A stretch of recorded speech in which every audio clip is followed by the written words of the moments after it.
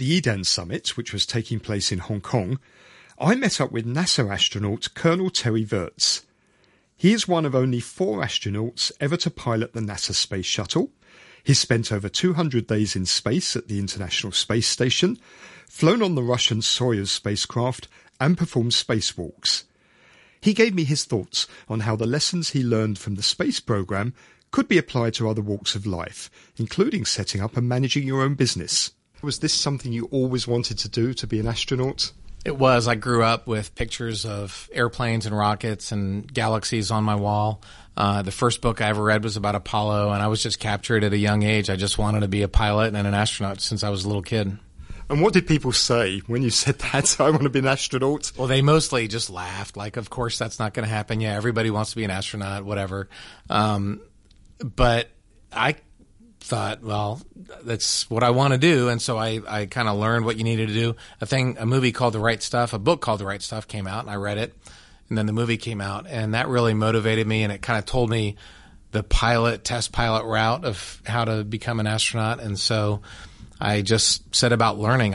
No one in my family knew that or had been military pilots or anything like that. I just kind of learned it on my own.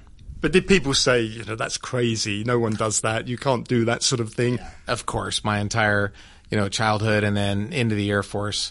That was the common refrain was, okay, that sounds cool. I want to be a baseball player. I want to be president too, so, but I just stuck to it.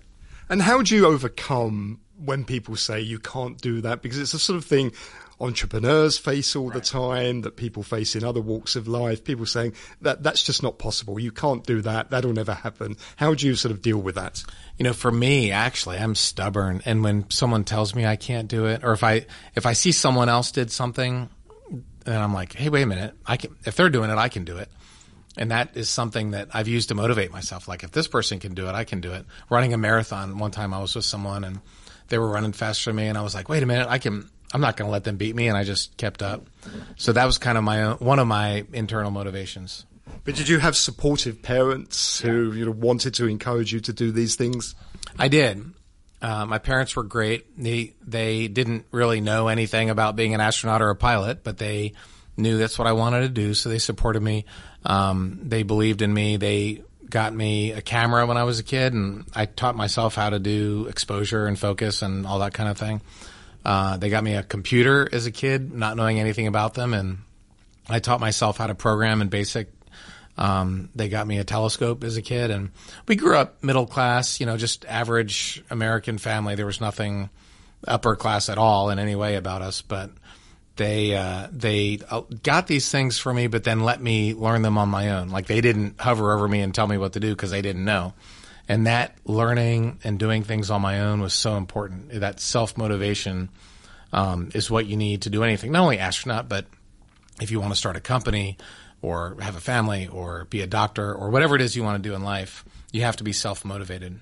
So that's an important aspect of really succeeding. You've got to find somewhere the motivation from within yourself. I think it's not an important. I think it's the aspect. I mean, if you're self-motivated, you can do anything. I mean, that, to a certain extent, like I'm not going to be a professional footballer, or I wanted to be a baseball player when I was a kid. And very quickly it became obvious that I was not going to be a professional baseball player. And that's fine.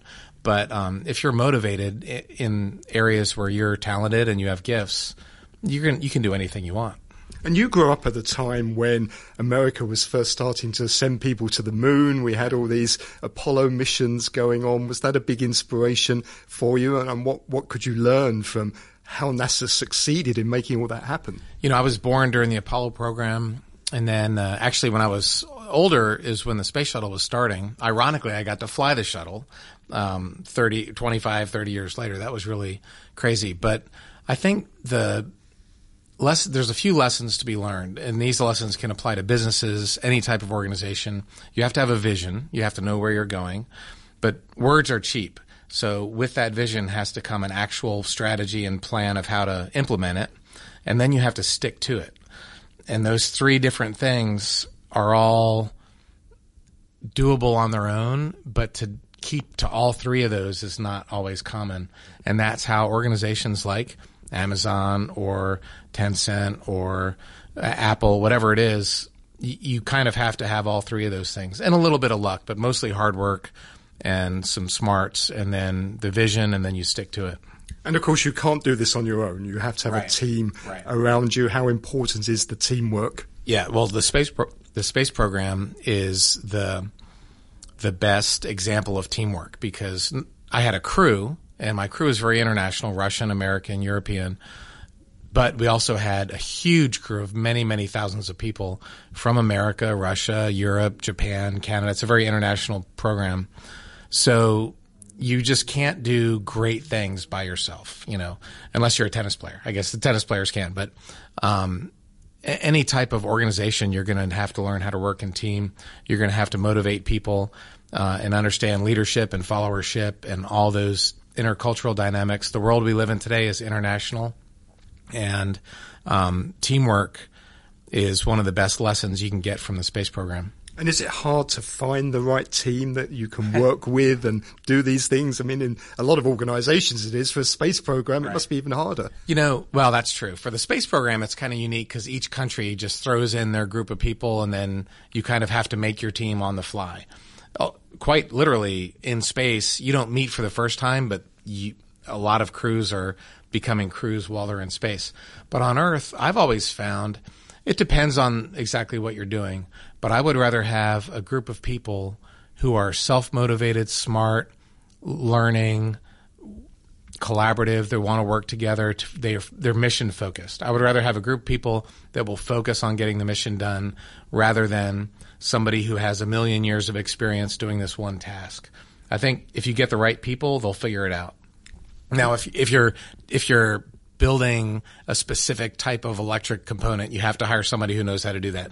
But for most organizations, I'd rather pick the right person and let them learn the job. I think that's most important. And how do you encourage and motivate them as the leader? So I really found that leadership is important to be appropriate for the situation. If you're an Army lieutenant and you've got 18-year-olds in your platoon, you tell them what time to wake up. You tell them to put their left shoe on first, and then you tell them to put their right shoe on, and you tell them to eat breakfast at 06:35, and there's no discretion.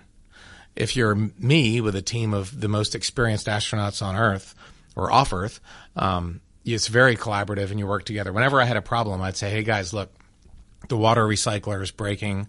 Any ideas? And every single time somebody would have a good idea, and I'd say, all right, let's go with it. And then when it was time to call down on the ground and let them know what we were doing, I would say, hey, so-and-so, my crewmate came up with this great idea and it's working well. And when things didn't go well, sometimes people make mistakes, I would always call down on the ground and said, hey, sorry, I messed this up, or, I had this problem. I would never publicly blame people, but if things went well, I would always publicly give them the credit. And guess what? At the end of the day, people know who makes a mistake. People know who's really doing the things. But I think it's important as a leader to praise in public and criticize in private. That was former NASA astronaut Terry Virts.